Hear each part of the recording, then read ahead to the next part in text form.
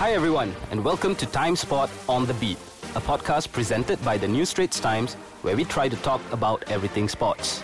My name is Fabian Peter, and I have been a sports writer with the NST for the past 7 years. Each week, we will be discussing various topics with sports officials, athletes, and even fans to bring you behind the scenes of what actually takes place in the world of sports. So sit back, folks, and enjoy the show.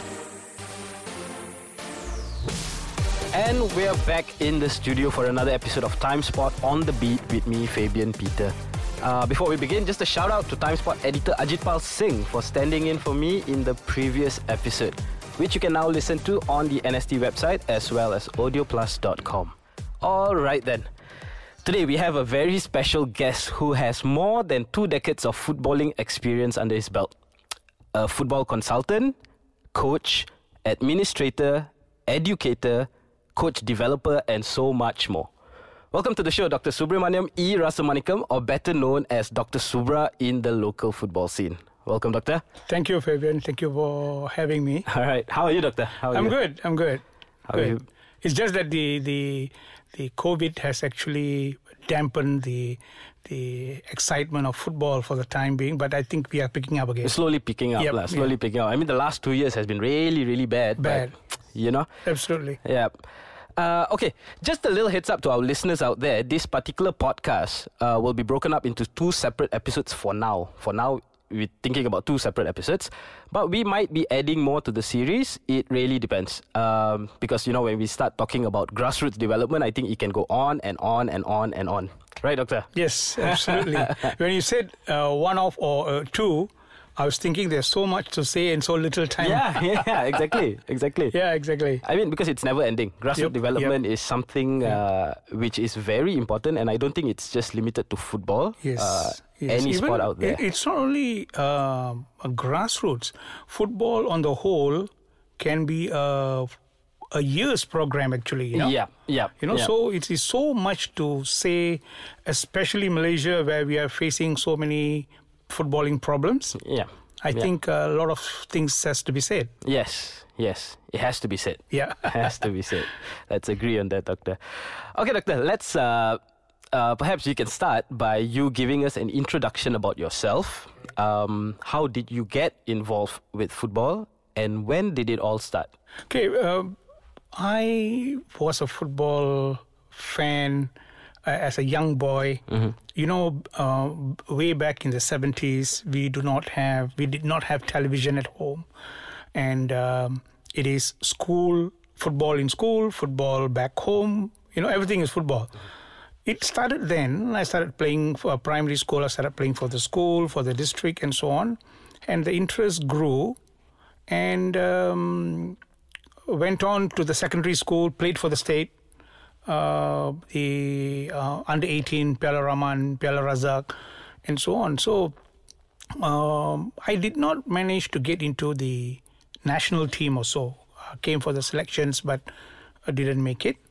And then, to make it short, I joined teacher training.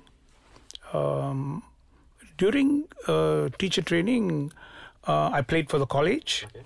And I also took the opportunity to do my then it's called the preliminary coaching license, which is equivalent to the C license now. Okay, I was lucky in a sense that I had a lecturer who was also a football administrator. Okay, Dr. Paul Moni Samuel. Okay, so it made things faster.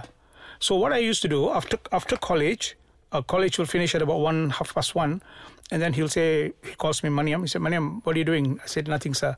Oh, come over to the office and help me. So I started administration work way back when I was about 20, 21, helping Dr. Paul with the magazines, with filing and so on, after office hours. Okay.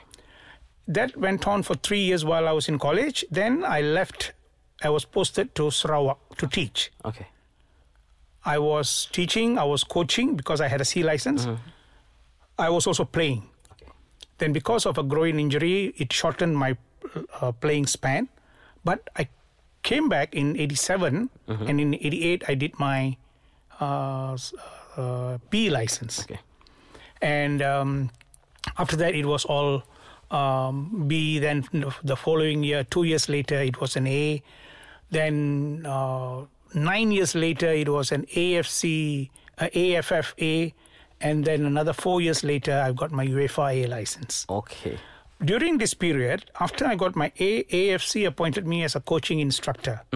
I was a coaching instructor with FA Malaysia. Okay. I was also a coaching instructor, or rather now they call them coaching educators. Okay.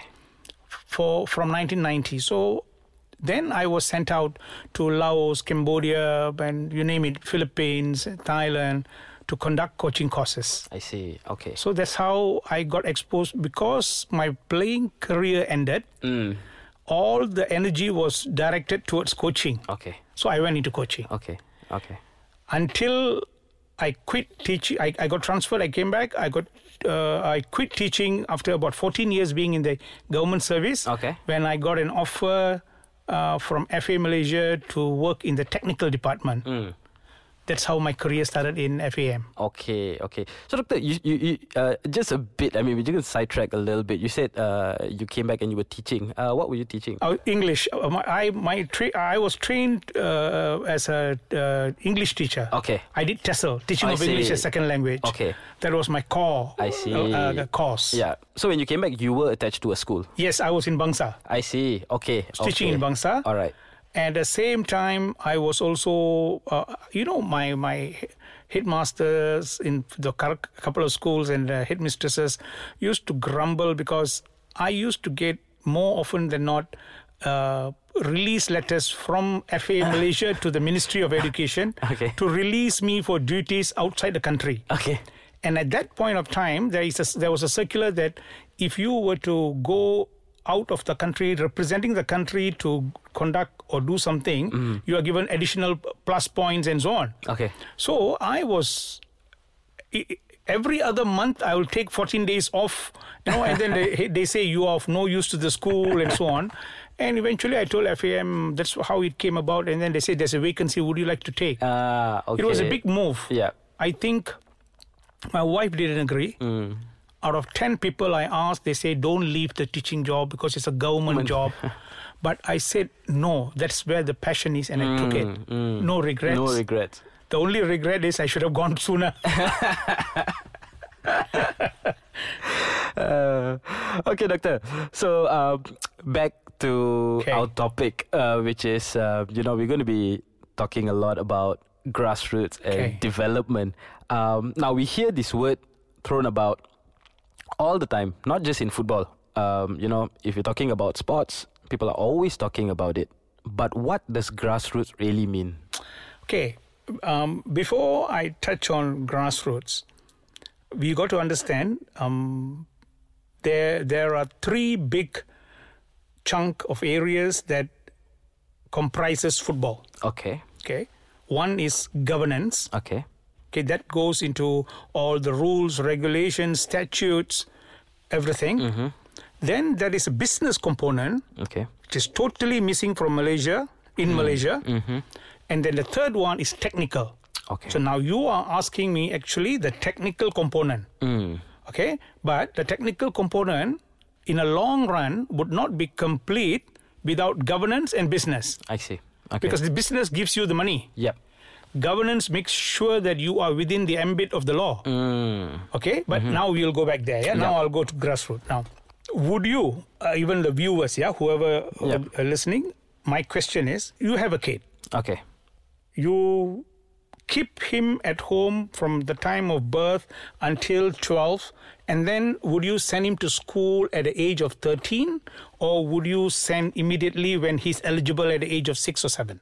Definitely we will send at 6 or 7. Yep. Why? The answer would be very easy, because you want to lay the foundation. Right? Yeah. Grassroots is actually foundation. That means from the age of 5 up to 12 is termed as grassroots development. Okay. 13 to 20 is youth. Okay. There are criterias and characteristics that you need to understand when you do grassroots development and youth development. These are the problems that we are facing here. Okay. Apart from that, in order for a kid to dwell and grow well and study well in a school, you would need good teachers. You would need good facilities in the school, chairs, tables, whatnot. You also would need an environment conducive for them to learn, learning environment. Transfer whatever I told you exactly back to football. It should be laid down for the kids as what I told you. There should be proper playing fields, which we do not have. There should be proper coaches, which we do not have. Nobody is taking an interest. Everybody is saying of grassroots and youth. Yeah. But it is a misunderstood terminology which is going back to us. Yeah. Okay? So, grassroots means age 5 or 6 to 12 years old. And these kids who are in the age group cannot be lumped or grouped. You cannot put a 6-year-old kid and a 10-year-old kid, although they belong to the same category. Because of their physiological development, their psychological development is all totally different. So you got to only, in footballing terms, you are only one age difference. Yep. That Correct. means 7 and 8. Yes. 5 and 6. Yep. You cannot put 6 and 8, 9 and 10, Yep. 11 and 12. Okay. Okay? So that basically that is grassroots. Okay. All right.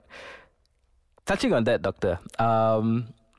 See, I grew up playing football, as a young kid, only because my dad played football back in the late 70s, early 80s. And, growing up, he used to talk a lot about his football playing days.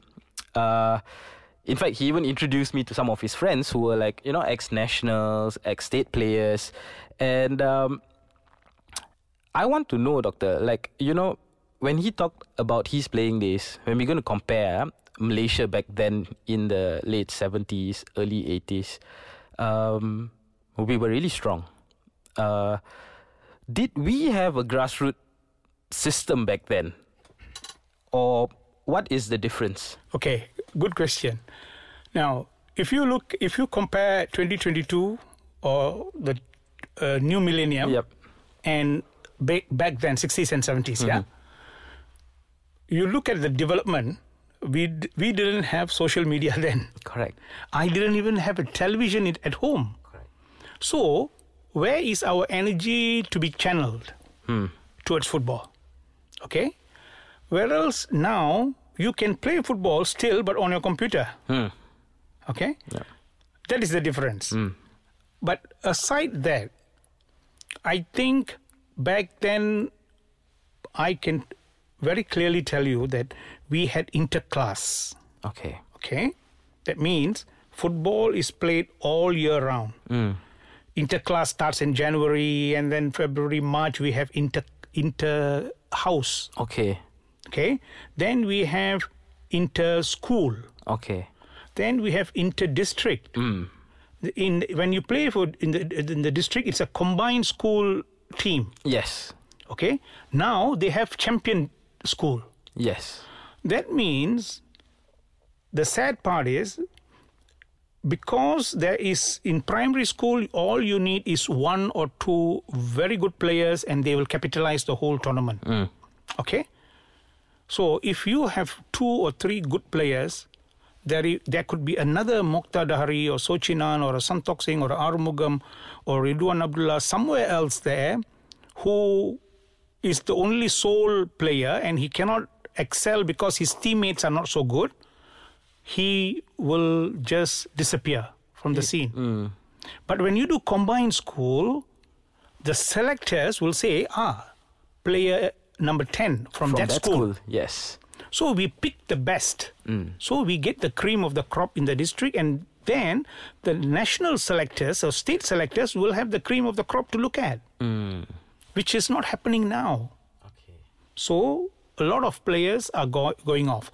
Number 2, not that we had good scouts then, but because the system was there, it managed to sieve these players. Yeah. Now, because we do not have that, we need good talent scouts, football scouts, which totally Malaysia does not have. We don't have that system.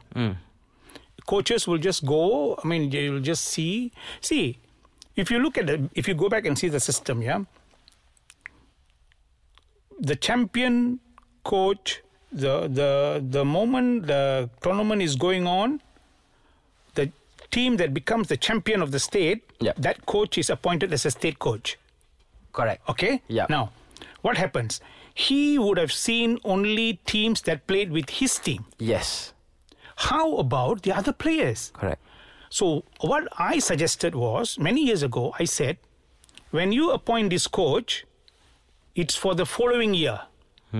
That means next year, he has the schedule. He can go for every match to watch because he is the champion school last year. Yep. So we give him the honor of coaching the following year, not that particular year. Yes. So you see, this is system error. Okay, systematically, it's not right. But for the Ministry of Education, it is a tick on the calendar to say that we have done football. Exactly. That means by May, all tutup kedai. Finish. Done. Yep.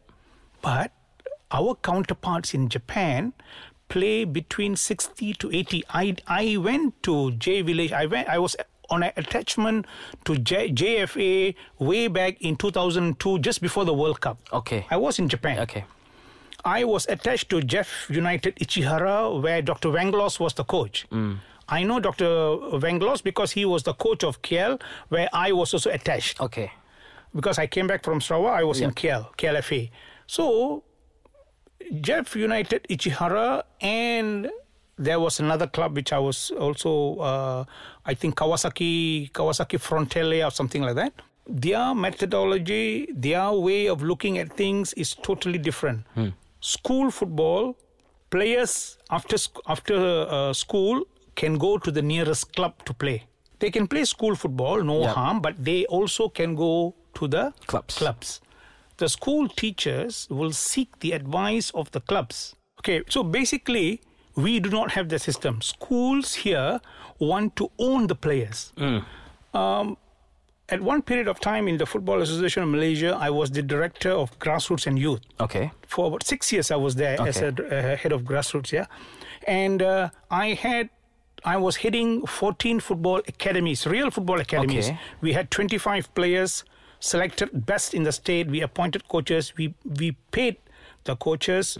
The players were staying together. They were provided transport, food. Everything was done exactly like how it will be done in Europe. Only thing is that our accommodation and so on was, bungalows, houses and so on, because we didn't have the kind of facility. Yes. We had a tussle between the Ministry of Education, who doesn't want to release the players to the academy when they have academy matches, because they say we have a school match. Yeah. But our contention is, what we are trying to say is, look here, our coaches are trained professionals. Yes. They will know how to use them, where to use them, when to use them. The biggest issue that we have in Malaysia is players who carry injuries. Injuries which are not naked to the eye. We can't see. When they become 19, 20, 21, 22, it reoccurs. And the career of the player is gone. Okay. Why? Because the coaches, the school coaches, at some instance, do not know how to administer physiologically, how to administer them. Loading. Okay, some of them even do weight training, which you should not do at a very young age. You can do from the age of 14, 15, and onwards, but not below that. Yep. But these coaches do not know, because a lot of them train the players how they were trained when they were young. That's wrong. Yep. That's where the damage occurs. So what I'm trying to say is, allow, if at all the players are with an elite team, allow them. Yep. Don't disrupt. The schools should give support, not, there was one school in Penang which told me, if at all you take the boy, we are going to pull back his scholarship. I mean, Yeah. That's wrong. That's very wrong. Yeah. You should say, if you, like in the US, if you play for the university, you are given scholarship. Yep. Here, it's the other way around. So everybody wants a piece of the player. Yep. And we lose the player. Yeah. That's very interesting, Doctor, because, before coming in today, I had to think back about, my playing days and what it was like back then. Of course, now with technology, with social media, you're exposed to so many things. You can see how other clubs are running it, how other countries are running their development programs.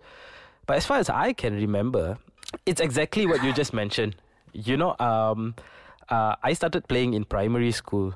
And in primary school, I still remember as a 10-year-old kid, I was already selected to play for the under 12. And I didn't know anything back then. But it was through interclass. We had like an interclass tournament, nothing to do with the education ministry because you're just playing in school, right? You're just playing with with different classes and all that.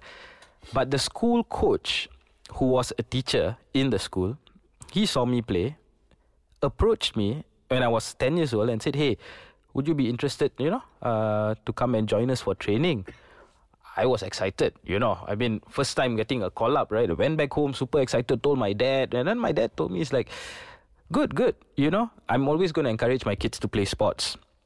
It's good, but let me tell you something, don't get disheartened when you're dropped or anything like that, because, you must remember you're 10 years old, you're going to be training with guys who are 11, 12, who are probably going to be given the chance to play because it's their last year in the school and stuff like that.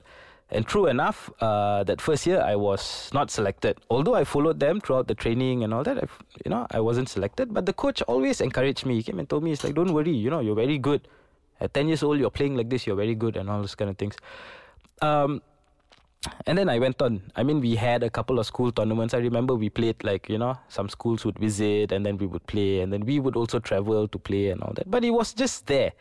Primary school, there wasn't anything much. And then when I went into secondary school, I remember we had our under 15 side and our under 18 side. But our under 18 side, Doctor, was a state project. Like what you said, you guys had these different schools that were, and although we trained with our under 18 side, you can see the difference in gap because these under 18 players were not all from that school. They were selected from different schools in Penang, but they were housed in a bungalow quite close to my house. I still remember it was a big bungalow. All of them were housed there.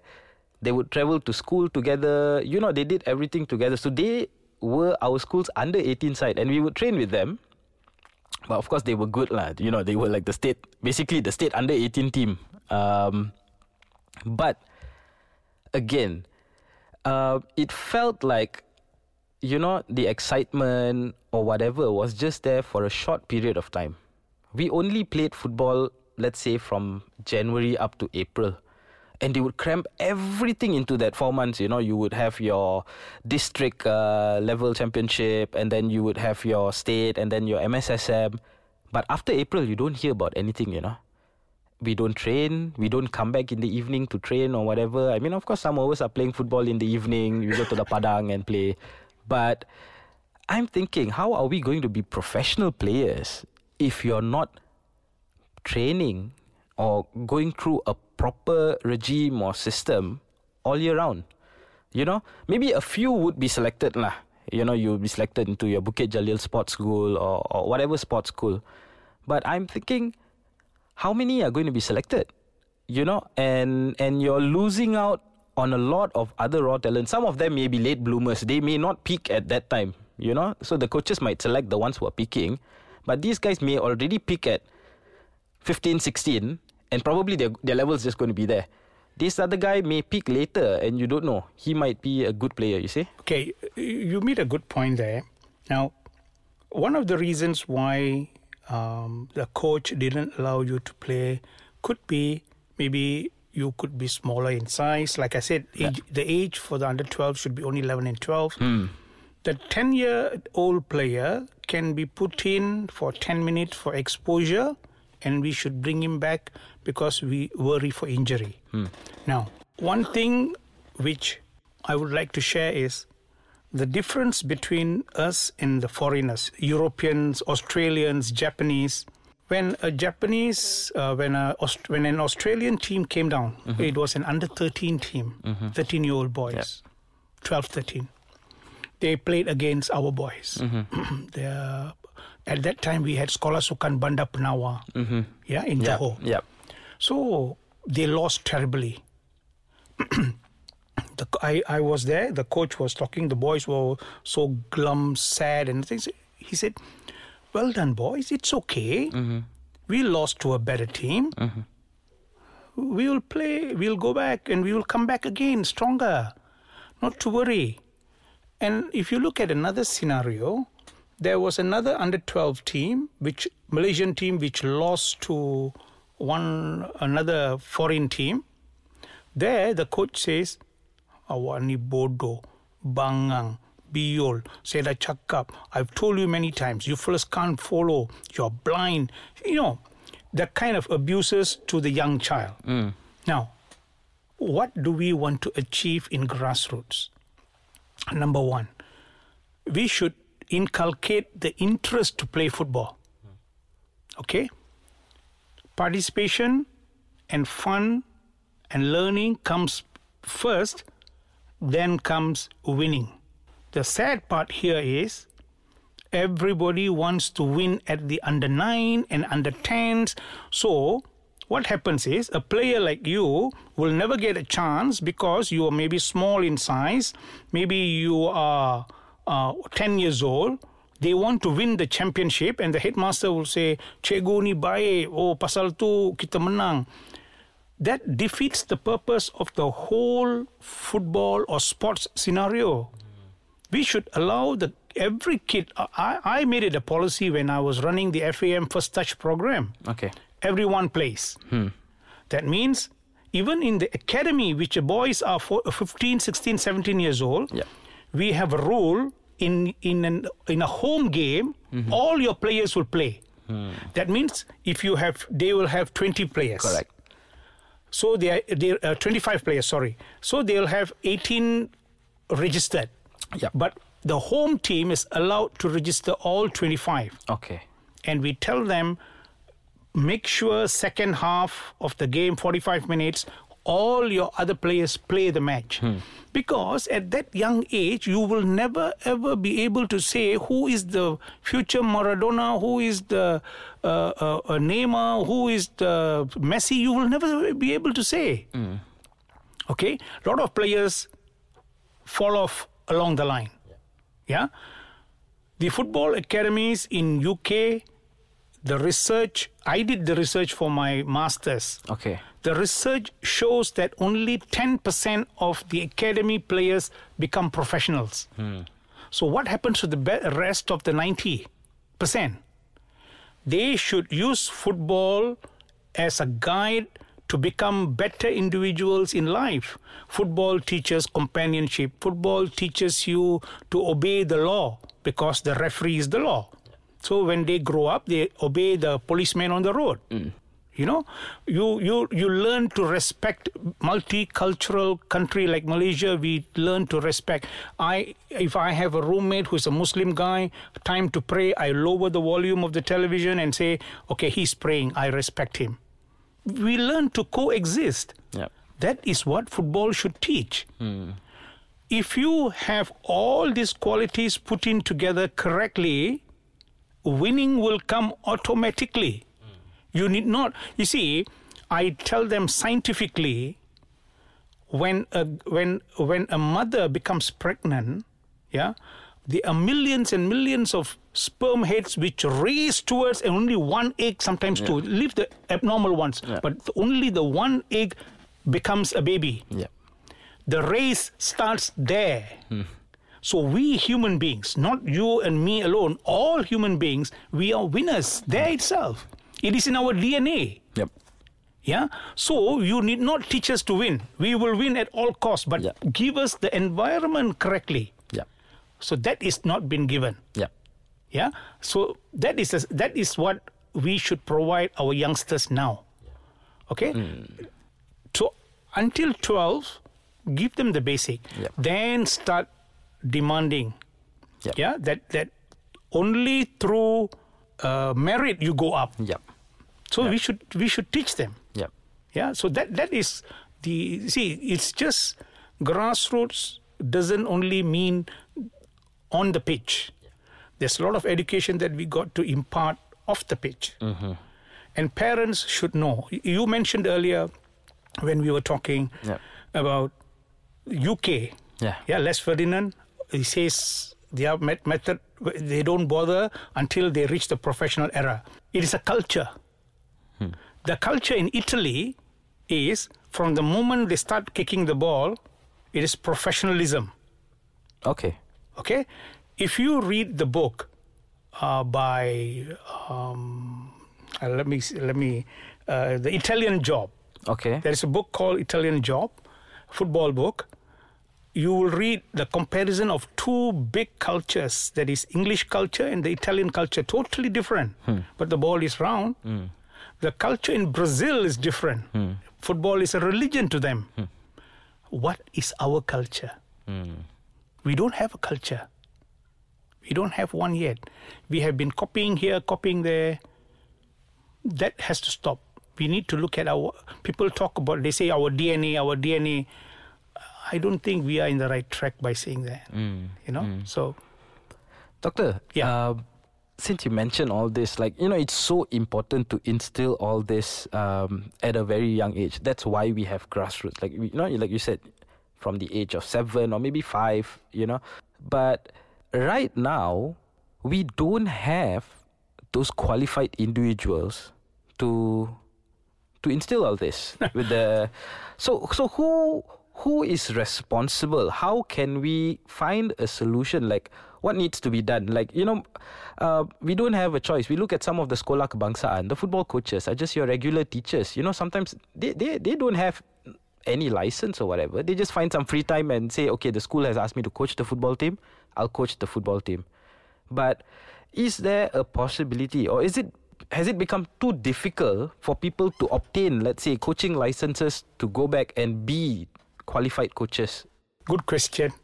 Now, to obtain a coaching license is not difficult. But we cannot have all school teachers asking them to get qualified, because I think they make more money giving tuition outside school than coaching. Yeah, so that is one. Now, what I can see is, being an ex-teacher, if you have the passion, you will coach your school team. Yep. If you have a headmaster who is prone to sports, he will encourage. Yep. I remember I had a headmaster who converted the school field into a science lab. So there goes the football field. So if I was there, if at all that area is not being used, I will convert it into a football pitch. Yep. Because I'm a football man. Yep. Likewise, we way back in the 80s and 90s, we had one coaching course called FAM Coca-Cola coaching course. Okay. Sponsored by Coca-Cola, Coke, FAM, FNN, Coca-Cola, that kind of thing. So, Coca-Cola will supply us Coke, T-shirts and everything. FAM will conduct the course. This is for teachers.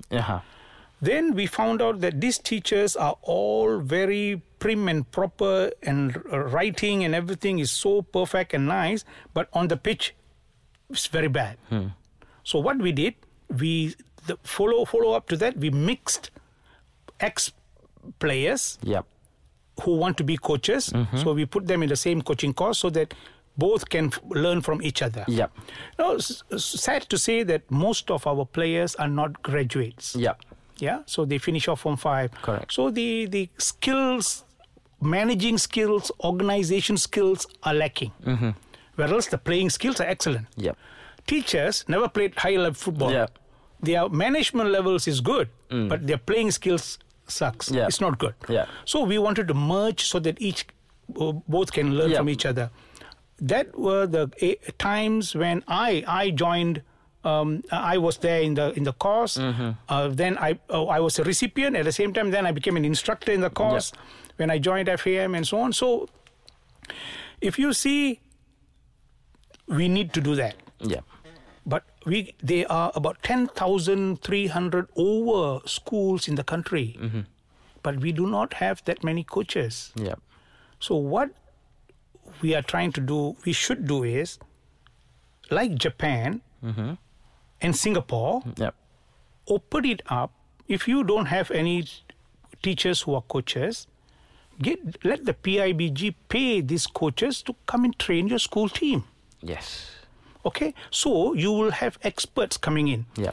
The excuse they give is, we are bringing in outsiders, and there are so many child molestation cases and so on. Do your due diligence. Check. Get a recommendation from the state FA or FAM and say that I need some coaches. Can you recommend? So they also stand to be responsible. Yeah. Okay, so they will vet through and they'll tell you, this is an ex-convict who has got a coaching license. I think they shouldn't go near kids. You should do that. And then get them to come and coach. And let football, or any other sport for that matter, The other thing is, there is no specialization in grassroots. That is a wrong thing, Some parents misquote, say, I want my kid to play only football. But you see, the psychomotor movement and so on, you need to run in football. The athleticism is needed. The balance. So let them play all the sport they want. But when they come to the age of 13 and 14, let them start specializing. It is unlike what you call the other sports, certain sports where you need to, from child, you got to like gymnastics and so on. You got to go, but this because football is a multi-phased game. So that is something which we need to look at. We need to improve, and the body that has to start this move should be FA Malaysia. They are not doing anything. Then they say that the clubs must do. But the clubs, except for JDT, which I can see, because TMJ is there, he makes sure that it is run in a proper manner. Most of the other clubs, they may do, but I have not seen. I've seen some clubs which I have heard, but yet to see. You see, one of the main criteria in obtaining club license is the club licensing rules states that you need to have development. A lot of them, all the clubs that are playing in the Malaysian Professional League have got club license.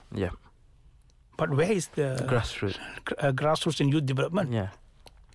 So somewhere along the line, something doesn't add up, which I feel is wrong. The other thing is, there are so many people calling themselves academies. A terminology which is wrongly used. An academy is a place where the players come. If they are staying in England, if you are staying within 3 hours or 3 hours drive, then you need not stay in the academy. But if you are staying more than that, you can stay in the academy. You have teachers coming to help you with your school subjects. Then you train in the morning sometimes, or if you go to school, then you train in the afternoon. You stay within. Everything is done within. These guys here in Malaysia do it over weekends, Saturdays and Sundays. Correct. And then they call it academy. I always tell them that you got to call it centers of excellence. Private centers of excellence. Centers of excellence, So, but they say academy. Okay, a terminology wrongly used, never mind. But they want to win at all costs. So, parents have got an attitude towards these centers. That center has been winning all the while, so I must send my child there. But without knowing, without understanding the nuances behind this grassroots and youth development, I always will say, football is a school of life. we also learn a lot in football. Yeah. Yeah. So let the coaches train these players. Let them give you honest feedback. Yep. If your kid doesn't play, ask the coach. Coach, kenapa anak saya tak main hari ni? Why didn't he play? The coach should always give them a good feedback. Okay, your kid has got this problem, and he cannot fit into this position. So I'm trying to allow him to play here. Yep. But don't worry, we'll give everybody a chance to play. Yep. But that doesn't happen.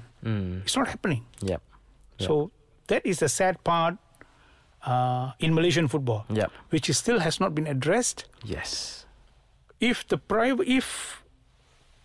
FAM is not doing anything, which is the main stakeholder, the clubs are not doing anything, which is the second stakeholder. Yep.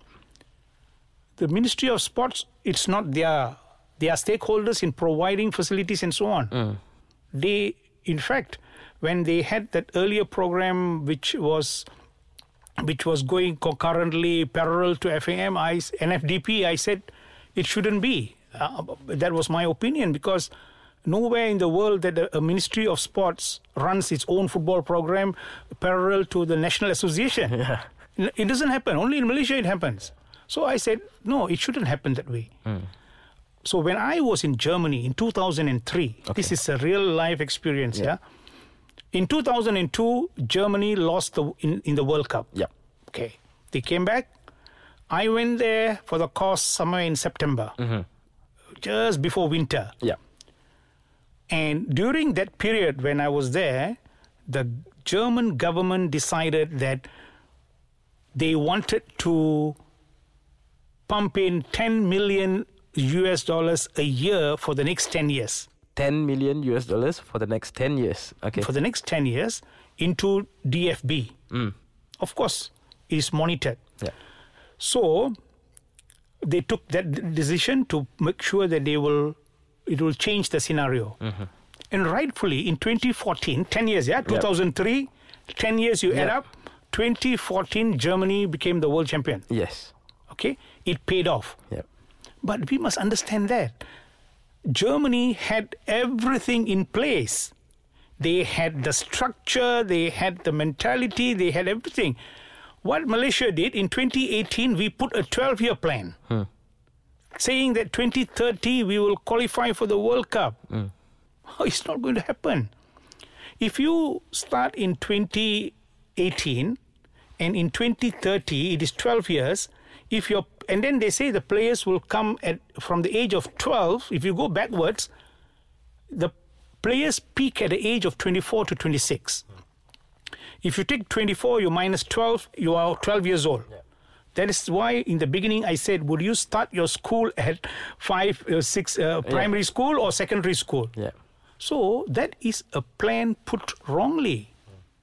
And if you look at the current situation, the current qualifications where we are losing everywhere, I doubt even by 2040 we will qualify for the World Cup.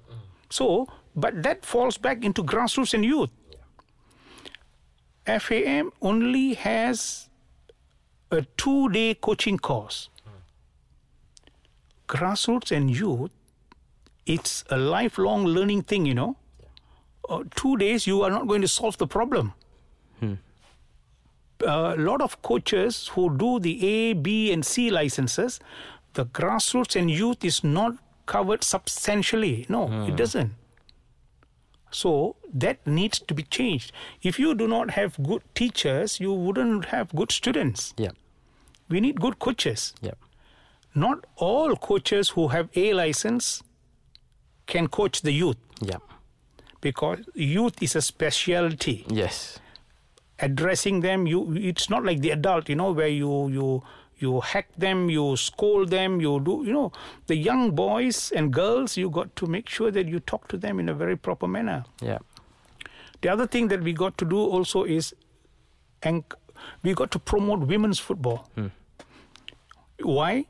I was in Japan on attachment. I said, one day we were playing on top of JFA. There is a field there is a small field which is netted. Okay. So we played I was playing for the men's team. We played against the women's female team. Yeah. The ladies' team. Yeah. We played a 7v7. Yeah. We lost terribly. Huh. Yeah. The girls were fantastic. Yeah.